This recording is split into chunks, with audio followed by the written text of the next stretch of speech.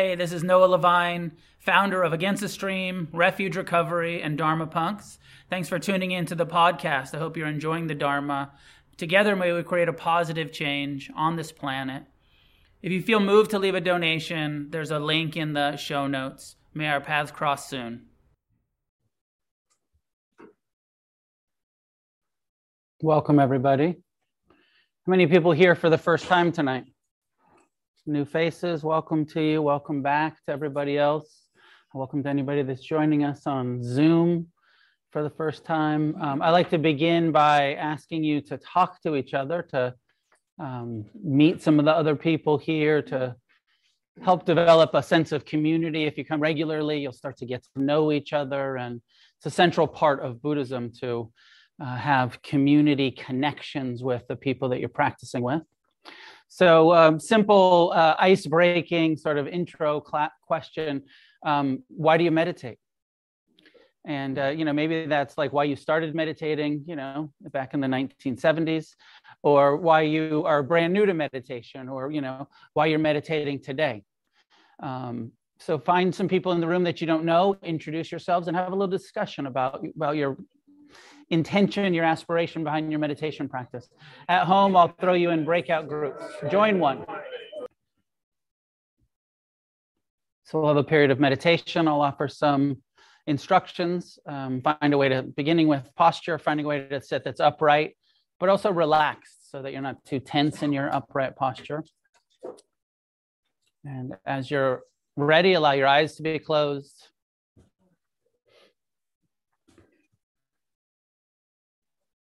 Taking a moment to settle, to release any unnecessary tension.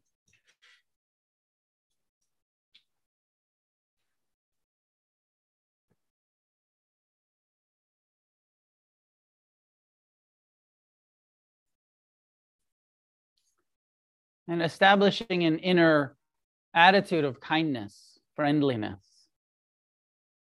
The intention to be accepting and kind towards whatever happens in your body, your heart, your mind.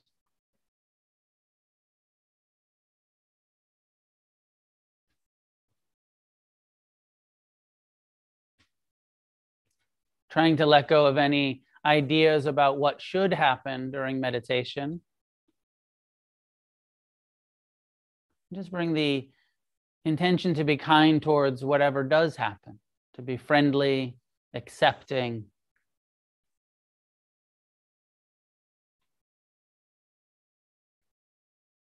And we begin with present time awareness, mindfulness of the body sitting, feeling the sensations of sitting.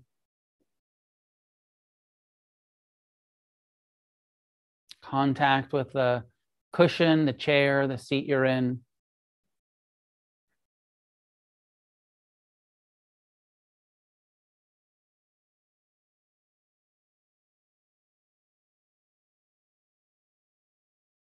Allowing your body to breathe its own natural rhythm. No need to control the breath in any way. Just let it come and go. However, the body needs to breathe in this moment. But bring awareness to the sensations that the breath creates. Mindfulness of the breath. Buddha's instructions were quite simple. He said, breathing in, one knows, I breathe in. Breathing out, one knows, I breathe out. We're just receiving the natural rhythm of the breath.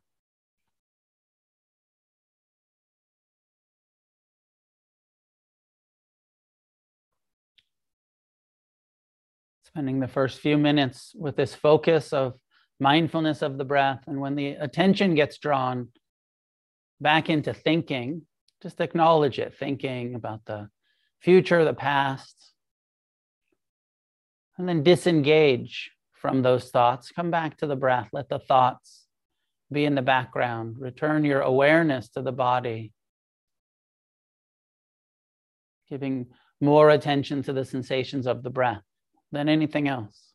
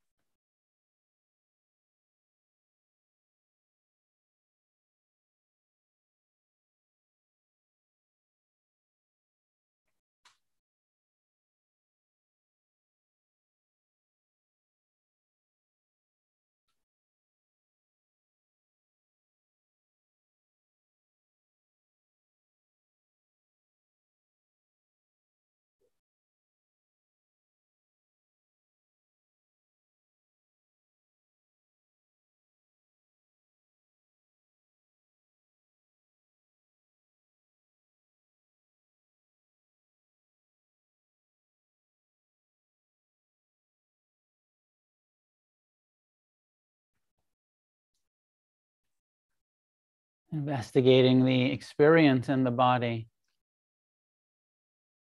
non-judgmental, present time, kind awareness of the impermanent nature of sensation.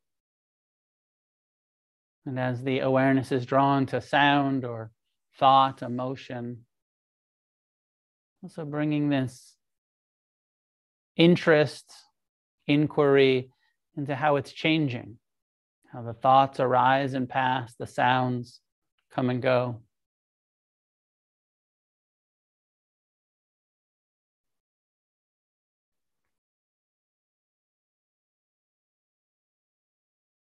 If you're new to this kind of meditation, keep returning to the breath, anchor your attention.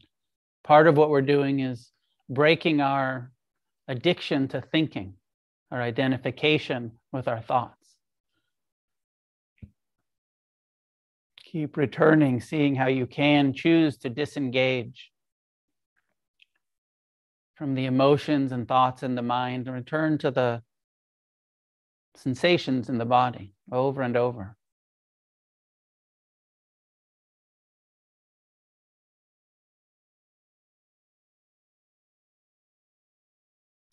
The Buddha's instructions encourage us eventually to expand, to become more inclusive of our whole being.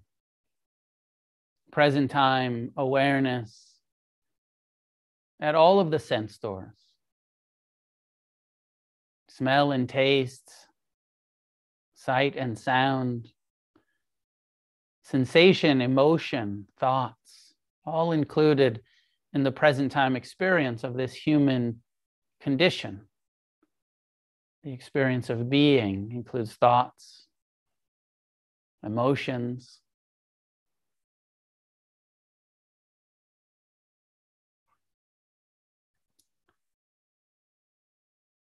kind awareness, friendly, accepting,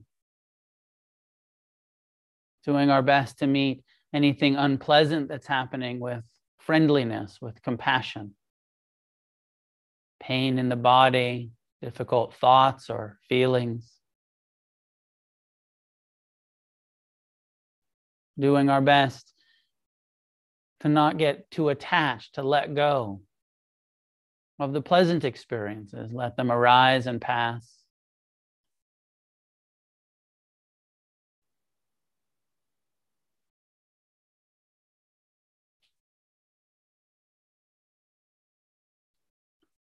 Non-clinging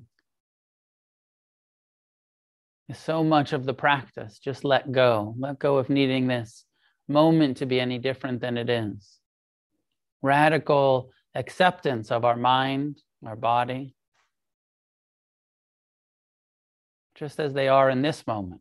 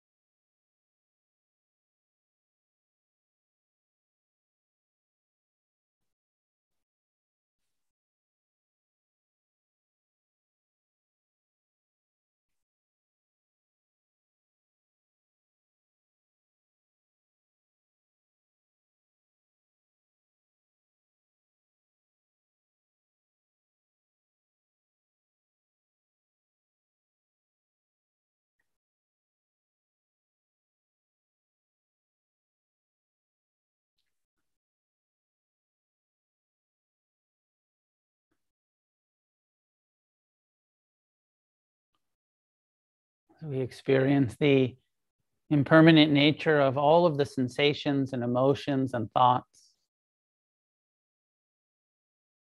We begin to tune into what is pleasant, what is unpleasant, what is neutral in our experience as these thoughts come and go, and emotions, sensations, sounds. And a central aspect of mindfulness meditation is learning to meet the unpleasant with acceptance and mercy and compassion.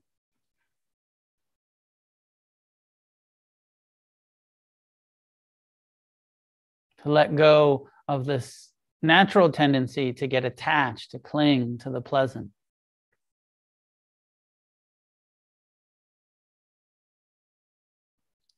Seeing clearly, directly, what's happening moment to moment, and learning to respond wisely, non-attached appreciation of that which is pleasant, compassion towards that which is unpleasant.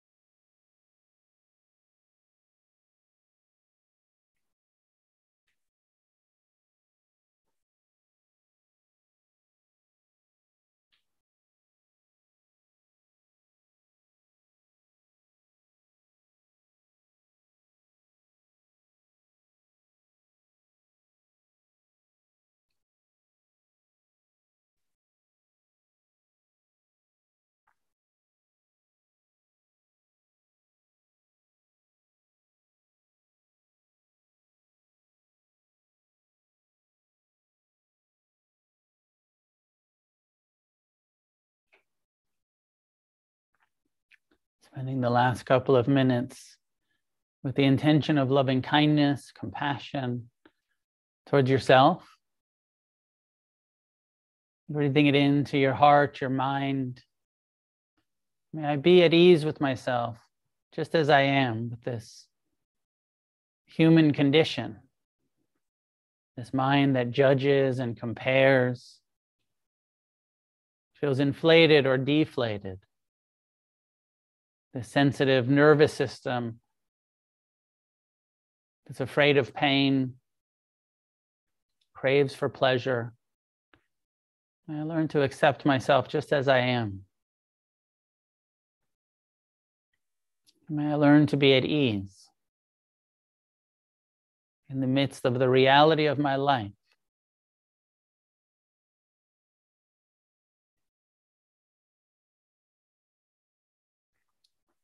Extending the same wish to the people that you spoke to in the beginning, the people here in the room, at home, on Zoom. May you be at ease. May you learn to accept yourself just as you are. To meet your pain with compassion, your joy with non-attached appreciation. May you experience freedom, happiness, well-being.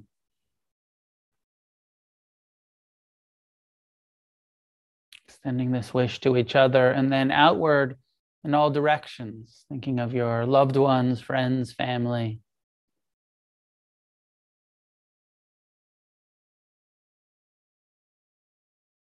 Wishing for their happiness, their well-being, their ease.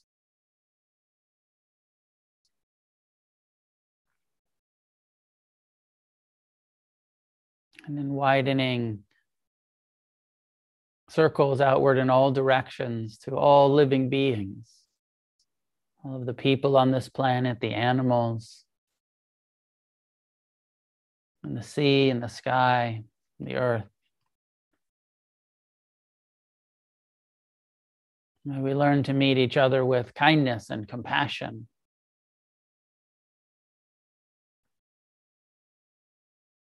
May all beings be free from suffering and confusion. May all beings be at ease.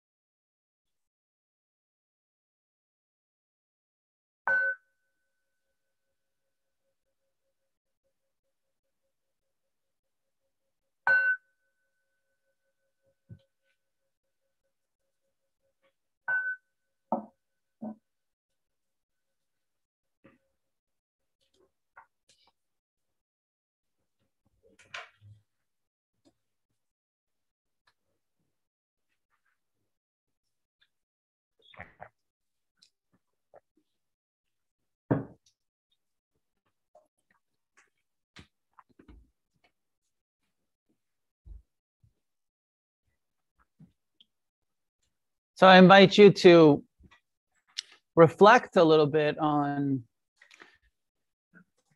where you're at in your practice, your meditation, your practice of Buddhism, where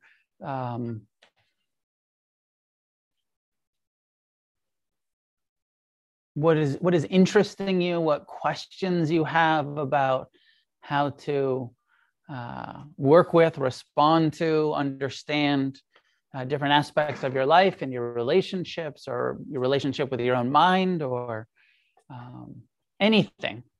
Tonight, I'm just going to do a Q&A. So reflect on if there's any questions that you have or topics that you'd like to discuss. I know sometimes when I'm with my teachers, I'm like, I don't really have any questions, but I wouldn't mind a reminder about this aspect of the teaching. It's not that I haven't heard it before, but it's sometimes that just a refresher. The last couple of years, I keep asking my teacher the same question, and he keeps giving me the same answer, and I still don't quite understand it.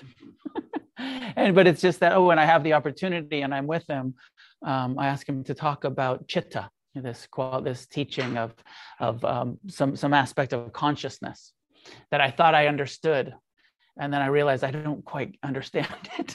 So I keep dialoguing with him about it. So any questions tonight? If at home, if you have questions, you can raise your hand in the where is it? It's in the reactions button. There's a thing to raise your hand, and then here you can just raise your hand in person. George, let's start with you. There's the practice of labeling your thoughts, and I could only think of planning. I couldn't think of any other of the labels. I'm just wondering if you have a reminder of what some of the other. Yeah. So George is asking, I don't know if you can hear him at home or not, about there's an instruction that's sometimes given in the sort of third foundation of mindfulness, which is bring your awareness to your mind and then label or note what's happening in your mind. And he's saying like, well, planning, that's happening. That's one of the labels. And what are some of the other ones? Well, one of the main things that our minds is doing is planning and remembering. So sometimes when you're sitting here and it's a memory, and those are kind of general labels. And it's just interesting to know, this is a plan. This is my mind either actually planning something that I think I'm going to do, I have the intent, or even just fantasy is often planning. Sort of playing out of like, well, maybe this will happen, or maybe that will happen. Even worrying is some form of plan, right? Worrying that this might happen in the future. Still, it's the mind sort of planning for the worst case scenario. And then memory can be, there's different, then there's the subcategories. Memory can be, resentment is often memory. As you're having this resentment, you're remembering some painful thing from the past, and then you're in the present angry about it, and it's based in memory. And then some of our memories are quite pleasant, reminiscing. The salad days, your mind's telling you all of them. Remember how great that was, and it's memory, but it's this reminiscing, romanticizing the past. The 80s were so cool. Whatever it is for you, the 90s, kind of remembering the good old days. So those are some labels.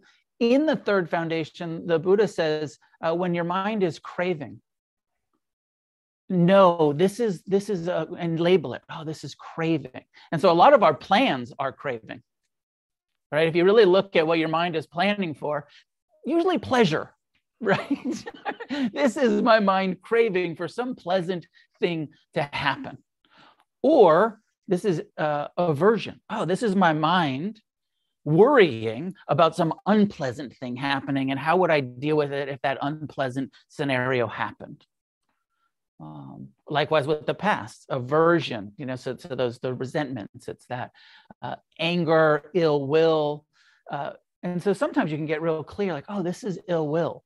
My mind loves to remind me of the painful experiences and then sort of rehash arguments, or my mind would be like, you really should have said. And then looking at like, what's that? Okay, it's a memory, and it's almost a plan. Like if I had the opportunity, but it's coming out of anger. It's coming out of, and then looking at underneath that, what is it? Oh, I was hurt. What's really going on here? Hurt. I felt wounded. I felt hurt in some way. So you can get kind of specific about some of them. Sometimes you can dig into them. Sometimes it's just planning mind. Some of the other labels I like to use, I saw the hand, but let me keep going with this, is being able to say, oh, this is a judgment, judging mind. Or when you see, what's happening here is I'm comparing. When you that tendency of the mind to compare ourselves to others. Oh, comparing mind, judging mind. I like to use those labels a lot. Craving, aversion. Sometimes you notice that sort of self-importance. You ever had that experience when you're meditating and you kind of congratulate yourself? You're like, I'm doing really good at this shit. And be like, oh, inflation, self-centered, or that doubt, low self-esteem, that I'm the worst meditator, I can't do this, my mind's constantly wandering, and then labeling that, oh, doubt, criticism, critical thoughts. So just watch, the more we watch the mind, the more we get kind of specific and more intimate with those different mind states that are coming. And ultimately, labeling them is cool because it's inventorying how the mind is doing all that shit all by itself. And just think, and if you can get that sense of interest and lightness around it, and just being like, judgment and fear and craving and lust and anger, and watching the show rather than I am angry and I am lustful and I am afraid. Those are just arising and passing. You see the impermanent nature of thought. And labeling can really help that little shift away from this is who I am to this is what my mind is experiencing. Or maybe more than you wanted, but all of those, the awareness of all of those different specifics. And I found it took a long time in meditation to get real clear about what was happening in my mind. Like I needed that, I said this at the retreat this weekend, those charts, maybe at the psychologist or at rehab or doctor, or whatever, they have all the different faces of the different kinds of emotions. It's like, this is happy, this is sad, this is angry, this is afraid. I felt like that in my own meditation practice of like, I don't know what I feel until I started to get more the kind of subtle awareness of, this is anger. This is what anger feels like in my mind. This is sadness. This is joy. Oh, wow, this is what joy feels like in my mind. Because I mostly gave the sort of difficult mind experiences. Also labeling, like in the fourth foundation of mindfulness, the Buddha says, when your mind is tranquil, know it. This is tranquility. Label that. This is joy. This is rapture. This is all of these like positive emotions that come sometimes too. Also pay attention to those. It's not all judging, criticizing. In the beginning, for me, it felt like all judging and criticizing and fear. But then after some years of meditation, I started to see, actually, my mind's quite peaceful right now. Actually, there's quite a bit of happiness in my mind, in my heart. Let me also pay attention to that, if that's what's happening. Take one at home, and then I'll come to you, James. Sam, go ahead. Thanks, Noah. I have a two-part question. One thing that I've been experiencing while I've been meditating is paying attention to the breath. It's been hard to separate paying attention to controlling the breath. Mm-hmm. That's like my first question. My second question is, do you have any more instructions about how to develop compassion for your own pain and feelings? You give that instruction a lot. Approach it with compassion. Could you get a little bit more specific about how? Sure. Can everybody hear the question in here? Yeah. So with the breath, it's common when you bring awareness to your breath to feel like I'm controlling it, I'm breathing in some way or another. And I do give that encouragement to say, let your body breathe all by itself. But just bringing attention to it feels like, well, am I letting it breathe by itself, or is it? Am I choosing? It's common to feel that way. So mostly, don't worry about it. If it feels like you're controlling it, fine. Just accept that, and just keep paying attention. And maybe at some point you'll feel like you'll have that experience of feeling like there's just awareness and the body's breathing all by itself, and there's not a kind of intentional, I'm not choosing to breathe in and out. The body is just breathing in and out all by itself. So, but until that happens, don't worry about it. If it feels like I'm the breather, I'm controlling the breath, that's okay. It's common to feel that way. Is that good enough? Does that make sense? Yeah, thank you. Yeah. For compassion, one of the ways that we create it is through the repetition of the phrases. May I learn to meet myself with compassion. May I be free from suffering. So some of it is just setting the intention. It's just directing the status quo. The normal way that we human beings are wired is to meet our pain with aversion. Hating pain, normal. Compassion, abnormal. We're not wired to be friendly towards our pain. So all we are doing is saying, can I try to accept it? You've heard me say this before. First is just tolerance. Rather than aversion and getting up and not sitting still and trying to avoid the pain, turning towards it and investigating it with the intention to be friendly, to be kind, rather than judgmental, angry, aversive towards our pain. Some of the compassion repetition, the phrases, may I learn to meet this pain with kindness. May I learn to meet this pain with compassion. My own experience is that it took me years of sitting with aversion to pain and not having much compassion for it. But what I saw was that slowly my tolerance of pain was increasing. Like it was easier to be uncomfortable. In my early years of meditation, I felt like it's hard to be uncomfortable. I hate it. I'm not good at being with it. But then after some years of sitting, I was like, oh, actually, I've gone from total aversion to tolerance with aversion. And then slowly from tolerance with less aversion, tolerance with acceptance, what you've heard me talk about as mercy, having mercy towards the pain, not meeting it with aversion, but not quite in the compassion yet. And that it took, my experience was some years of continuing to try to be kind and fail, and try to be kind and fail, and try to be kind and fail. And then I actually have a little bit of kindness towards my pain, a little bit of compassion. Decades into practice before I felt like I was very good at really being able to hold my own pain with compassion. It's a really long-term process, and it's because it's different reasons for different of us, and some of it's our personal conditioning, but a lot of it is just that this is counter to our instincts. Everything in our survival instinct is saying, this is unpleasant, hate it. Don't be kind to it, hate it. It's going to kill you. Your survival instinct says fight, flight, freeze, And so we're doing this really radical thing that says, I'm going to not fight this pain. I'm going to try to accept it. I'm going to not hate this pain. I'm going to try to be friendly, kind, and loving to it, which many of us are quite good at doing for other people, good at being with other people's pain, but internally it's really radical. It's one of the reasons why the Buddha said, this is a path that goes against the normal human condition, against the stream.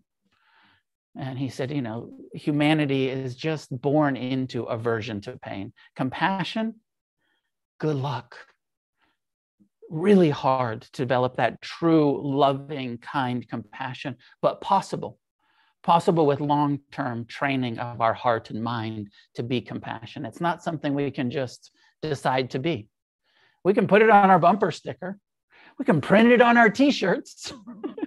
We can do all of that. We can do some cool memes on social media about compassion, but to really embody it, to really have that true experience of I'm in pain and I'm meeting it with love and friendliness, which is counter to what my whole my whole nervous system wants to reject the pain, but I'm bringing this friendliness to it.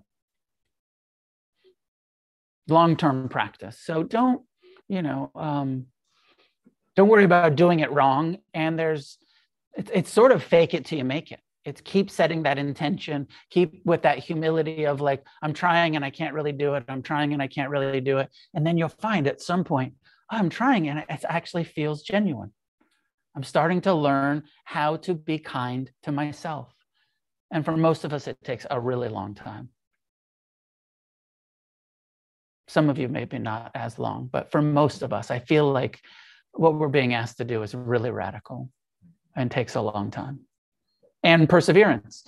And, what I think is true is that it'll never happen all by itself without perseverance. It's like saying, I want to get in shape, but I don't really like going to the gym. I want to be compassionate, but I don't really like the compassion meditations. And it's like, well, you don't go to the gym, you're never going to get in shape. You don't do the repetitive exercise, you're never going to get there. You don't do the compassion meditations and constantly turn towards your pain with friendliness and be like, well, I'm not very, not very strong yet. I'm going to the gym, but I still can't deadlift a, thing. But gradually it happens over Setting the intention is the most important piece, I think. Just trying to be kind to your own pain.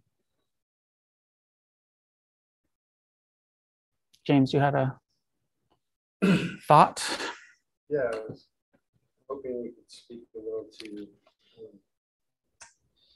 the idea of the two hands, one being right effort, and the other effort terminology, but like becoming and like the wrong path is like trying to become something. And they're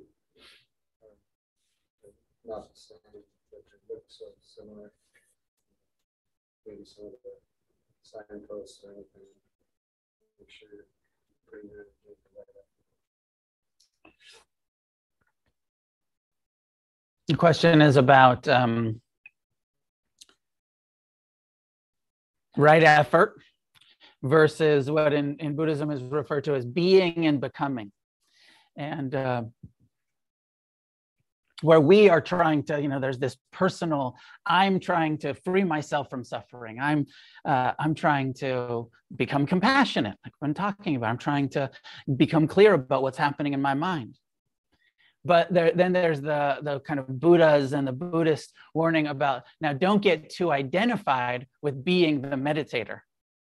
And this anatta teaching of not self, and the danger of spiritual materialism and becoming too identified with, I'm a Buddhist, I'm spiritual, I'm the wisdom person, I'm the compassion person, and turning, letting the ego get a hold of our spiritual practice. And this effort of like, I want to meditate every day, I want to go to retreats, I'm going to practice the precepts, I'm going to be of service, I'm going to do all of those things without turning it into an ego trip, without letting the ego self get identified as I am, this is who I am now. And I wear the cool beads and I got the fucking Dharma Punk sweatshirt and, and it's like, now it's my identity. Because a large part of Buddhism is unpacking the identification, of dismantling the self around being, being identified with it. For the most part, I think it's an advanced practice that most of us don't have to worry about for a while. It's said that the identification with our personality, being Sakkaya Ditthi, the personality view, and that doesn't leave us until the first level of enlightenment, stream entry. So depending on where you're at, knowing you and a couple of years into serious practice and doing retreats, I know, we listen to the monks, we listen to the teachings. It's part of the teachings. My own feeling is, don't worry about it too much yet. Be as identified as you need to be with putting the effort into, I meditate, I'm a Buddhist, I'm, part of this Sangha, all of those things. It's not the worst thing to be identified with for now.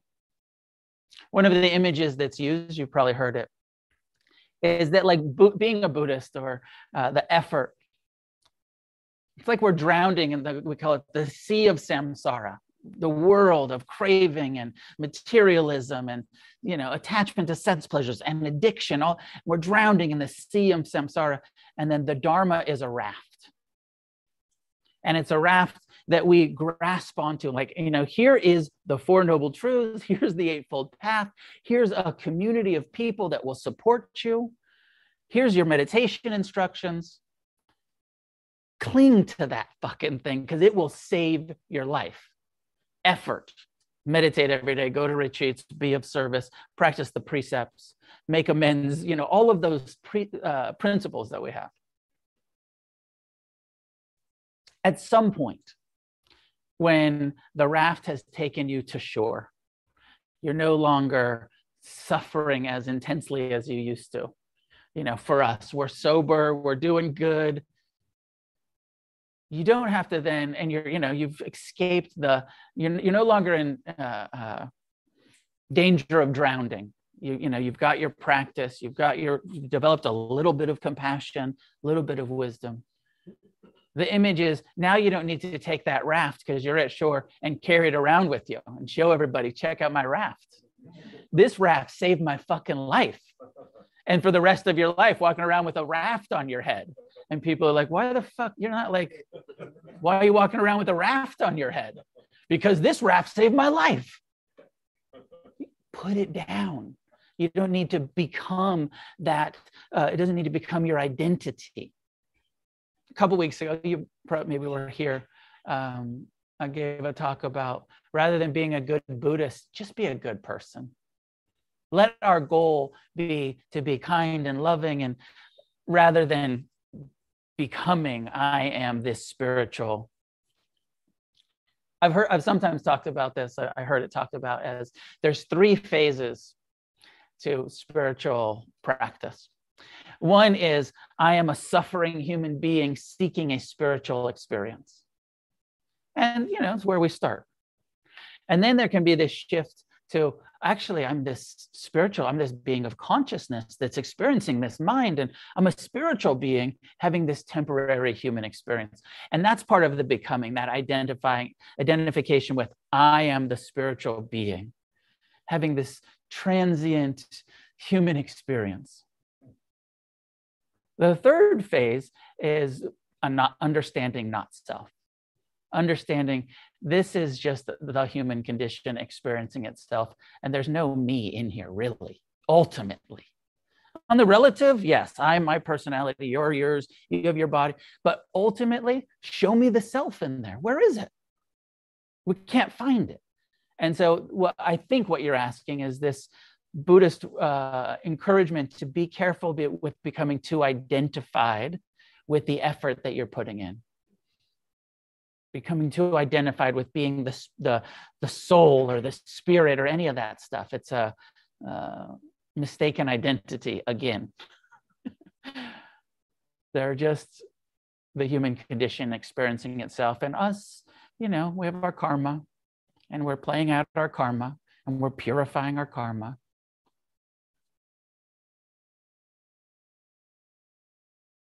But there's a real trap in the kind of the ego wants to own it.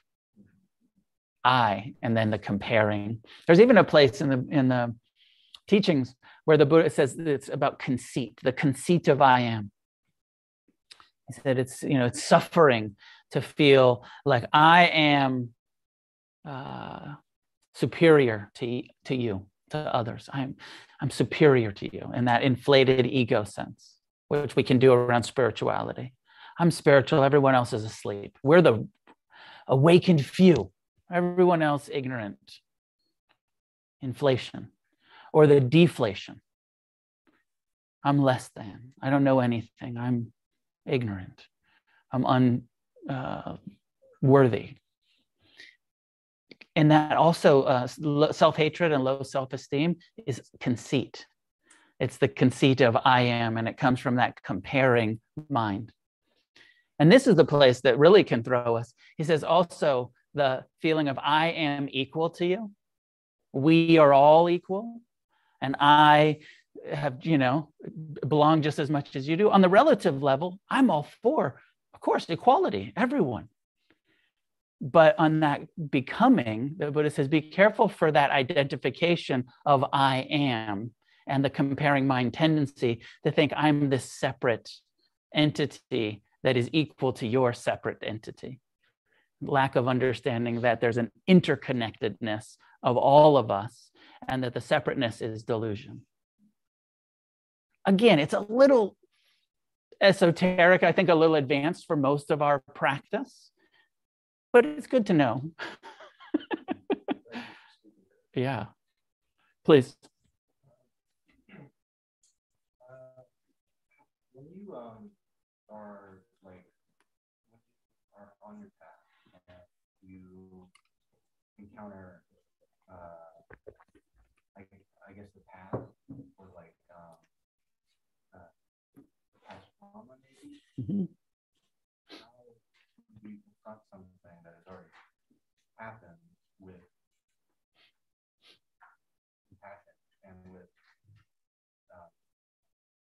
appreciation, but not attachment.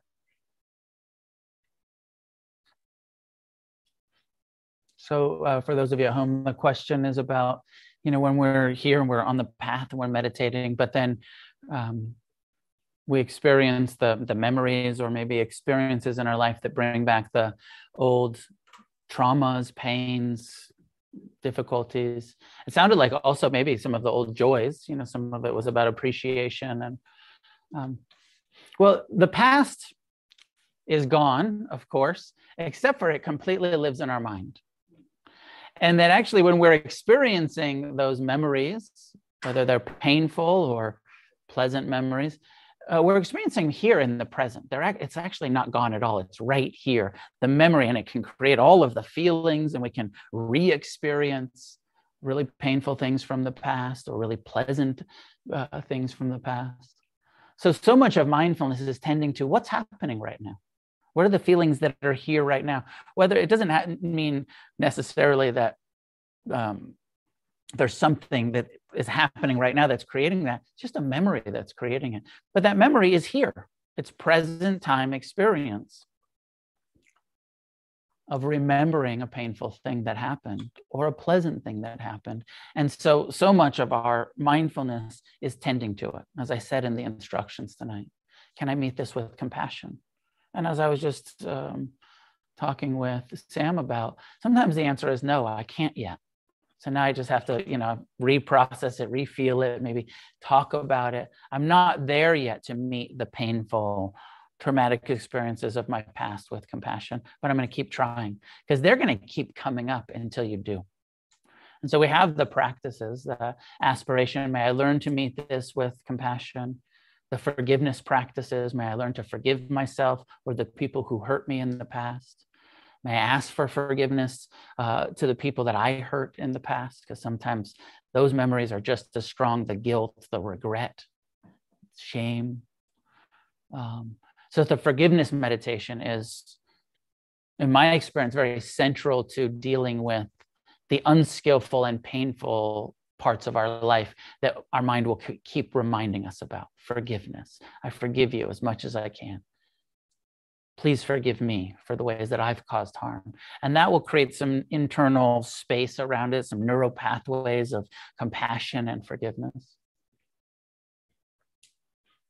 And likewise with the pleasant memories and that kind of tendency to reminisce of, the romance or the kind of honeymoon in that relationship. And it was so beautiful and we were so in love. What the fuck happened? Impermanence happened, or whatever it was. Being able to meet those pleasant memories with that, that actually was joy. That actually was a beautiful experience. Now the mind's craving to reproduce it and we don't get to. We have to let go. Right now it's like this. It's not the honeymoon anymore. It's not the, it's not the joy that it used to be. It's not the 1980s anymore. Punk rock is not the same. Or whatever it is that you're stuck in. Obviously, I'm stuck in the 80s. You might be stuck in 2015. I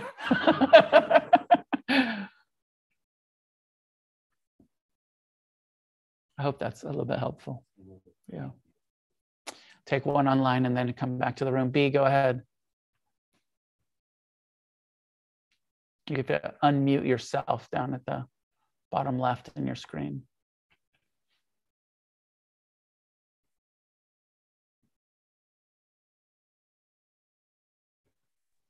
There we go. There you go. There we go. First time on here. Thank you. Welcome. Thank you. It felt really good to meditate. Felt really good to sit down for a second. I have a really heavy heart. I am going to a funeral this coming weekend, most likely, is what I'm being told. And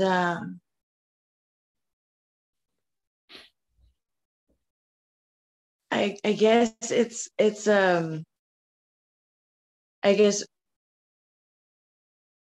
what is your experience with the expectation or maybe not the expectation, but the after receiving the information that news is likely potentially, and sitting at the same time, because it does feel like there is a struggle, and there's there's been a lot of crying up until the point of sitting down, so it does feel like the energy is very different up until, right?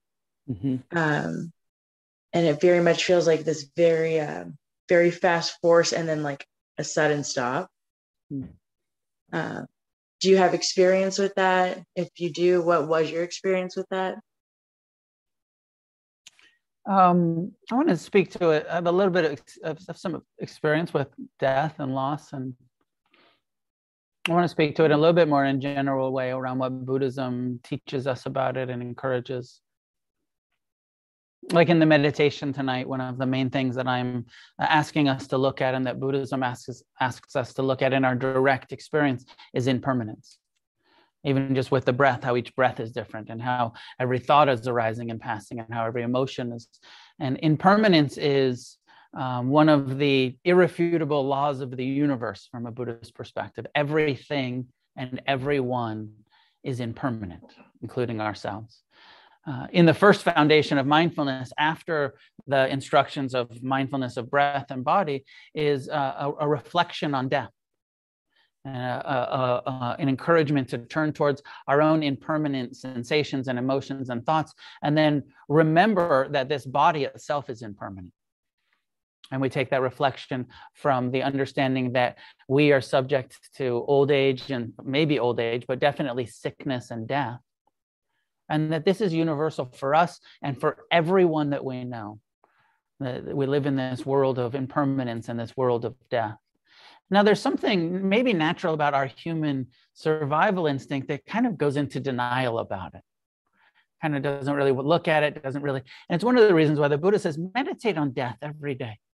Turn towards it, acknowledge it, make it part of your daily meditation practice. In Buddhism, there's 5 daily reflections that we're encouraged to do that I offer sometimes in here.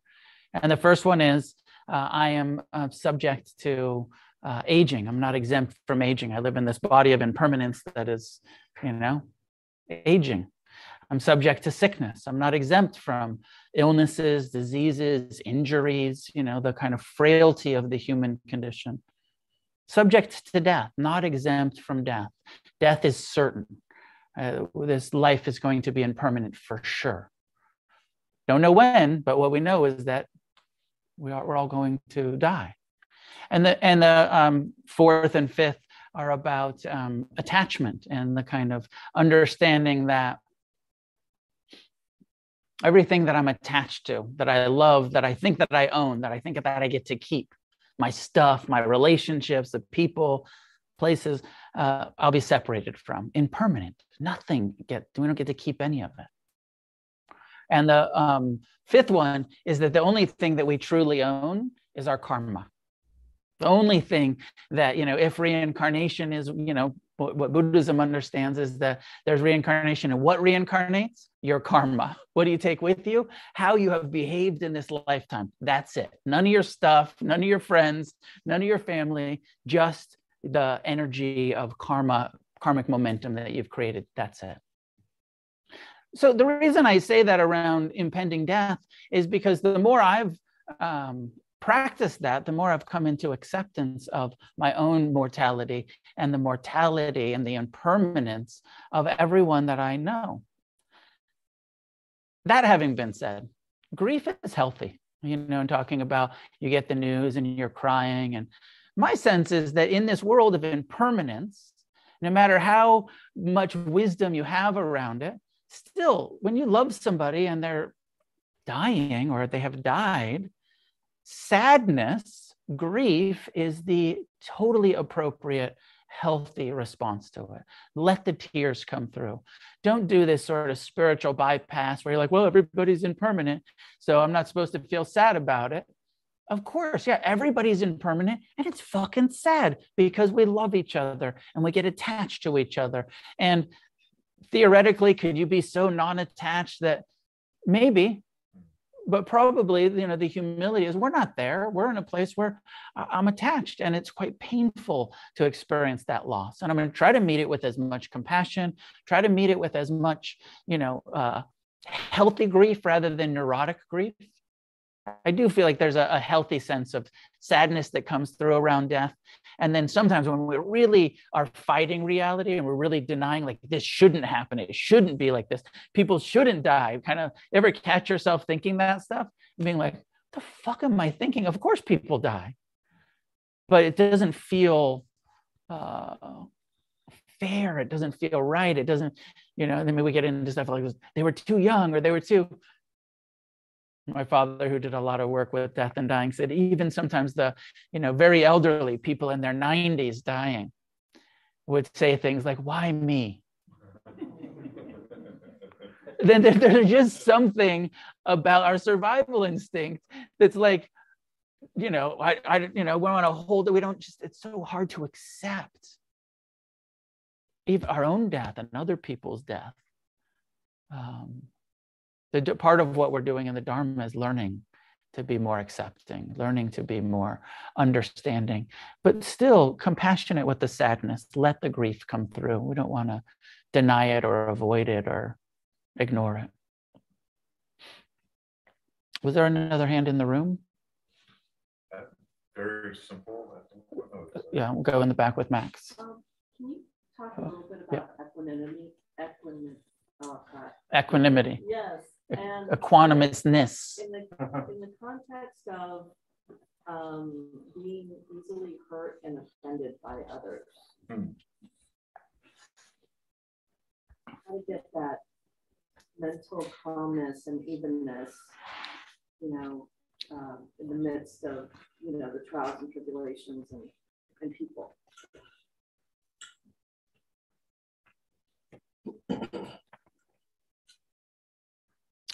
Could you hear at home the question? Question about equanimity in relationship to being sensitive or easily offended, or maybe not even easily, but offended and taking personal other people's behavior.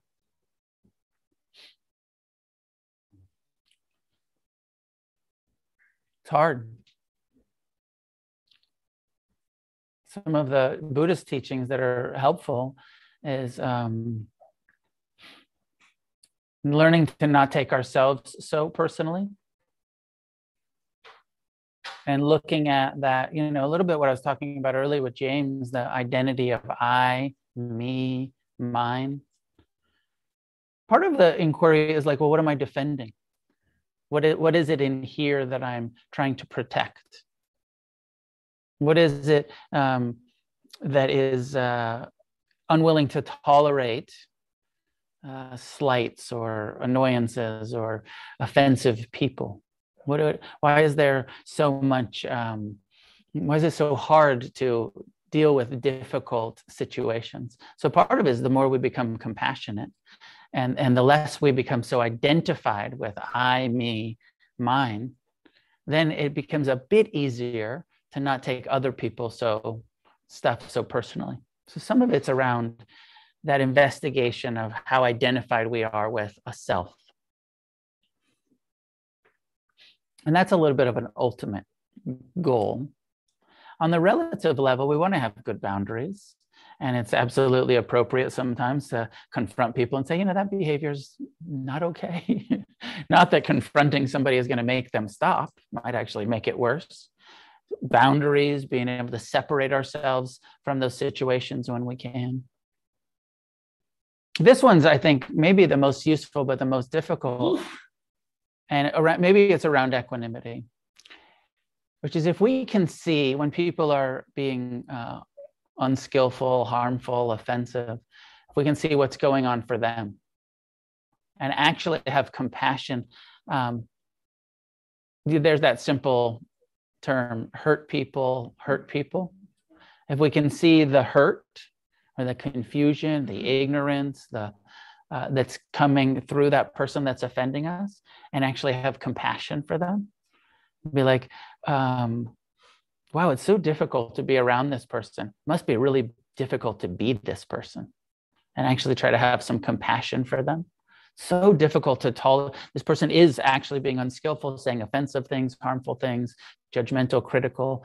To actually have compassion for that person and the harm that they're causing, not just to us, but to themselves. So that part of the equanimity is understanding karma.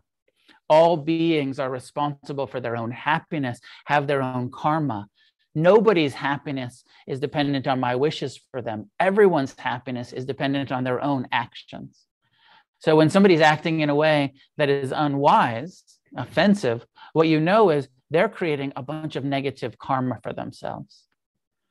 If we can get there to actually have compassion, like, oh, this poor sick bastard is creating all of this suffering for themselves, behaving in this way, rather than I'm going to punish them, or I'm going to defend this self of mine and suffer at them, suffer with them. Equanimity of, I've got my own karma, I have my own practice, and I'm responsible for my happiness in this situation. Can I meet it with compassion? Can I meet it with forgiveness? And seeing them, they're responsible for their actions in this situation. Can I have some compassion for them? Ultimately, we want to try to get there, and it's so challenging, so hard in that moment where we're just in that reactive, go fuck yourself, how dare you? But wanting to come back to, oh, wow, this person's really hurting right now. When we're hurting, when we're confused, we spill that out onto the people around us. When it's being spilled onto you, it's really hard to see, oh, this person is suffering. We get so kind of affected by it. Ultimately, we do want to try to remember compassion for the people that are hurting us, because they're hurting us because they're hurt, because they're confused, and not necessarily confused in some way, ignorant in some way. When we're coming from wisdom, we don't hurt each other. We come from love and kindness, and when we're not coming from love and kindness, we're coming from ignorance. So if we can see that, it helps us to not take it so personally, to actually have compassion. The Buddha used a really extreme example. He said, if you practice loving kindness, if you've truly embodied these teachings, even if you're attacked and they are, sawing off your limbs, you will radiate only loving kindness to the attacker. You will not let hatred enter your heart, because you will see the confused, ignorant being that is creating a hell of karma for themselves. And you will meet them with love and compassion. Now, it's not a very good self-defense strategy. My own opinion is, if they're attacking you, like, fucking kick them in the nuts first, then meet them with loving kindness. Don't let them saw off your arms. But if they get you down and you can't get away and they're sawing off your arms, don't die in hatred. Die with love and compassion and forgiveness.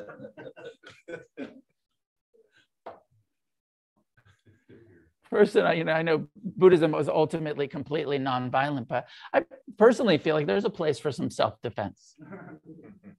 You don't want to become such a pacifist that we're, kind of doormats to people, boundaries, conflict, but ultimately compassion. We don't want to use equanimity and compassion and wisdom in some way to allow ourselves to be abused. We want to have that skill when we're in unavoidable, unpleasant interactions, but when they're avoidable, fucking avoid them. When you can get yourself out of that situation, get yourself out of that situation. When you can't, compassion will change everything. Wisdom will change, when you're stuck in traffic, it'll really change it. I'm going to leave it there for tonight. I know there was a couple more questions, but we ran out of time. Do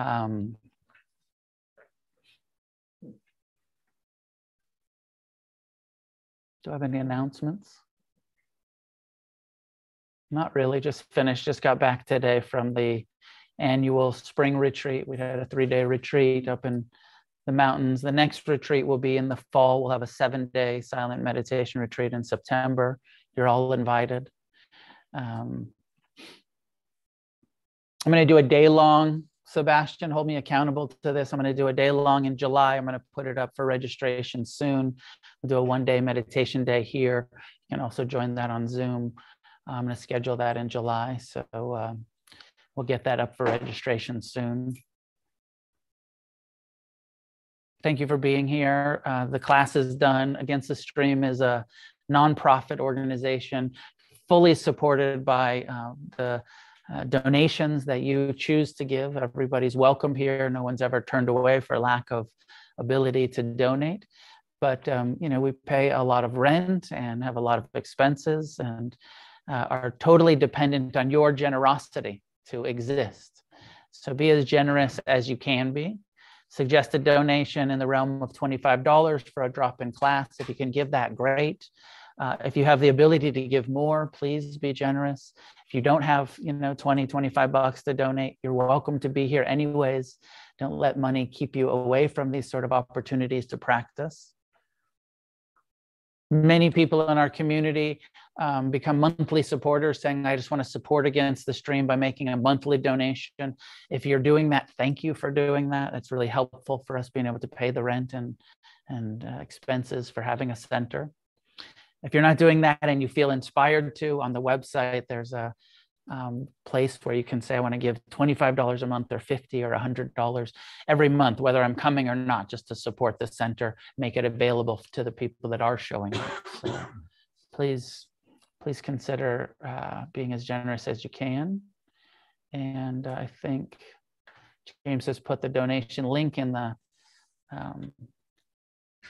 chat box here on Zoom. Here in person, Tara is our faithful volunteer. Thank you, Tara. She's here most Mondays and helps at the desk. And so if you want to make a donation, you can do it in the bowl, or you can do Venmo or PayPal, or she can even take credit cards or ATM cards or plastic. So thank you for your generosity.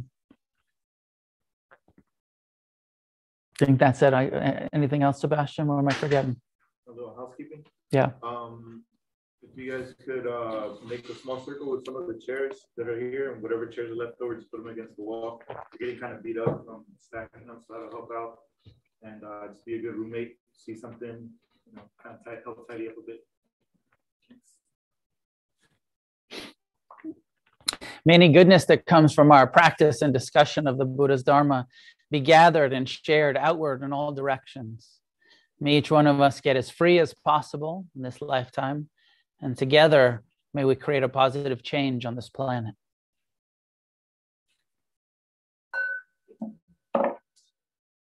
Thanks for tuning in to the podcast. This is Noah Levine, founder of Against the Stream and Refuge Recovery. If you feel moved to leave a donation, there's a link in the show notes.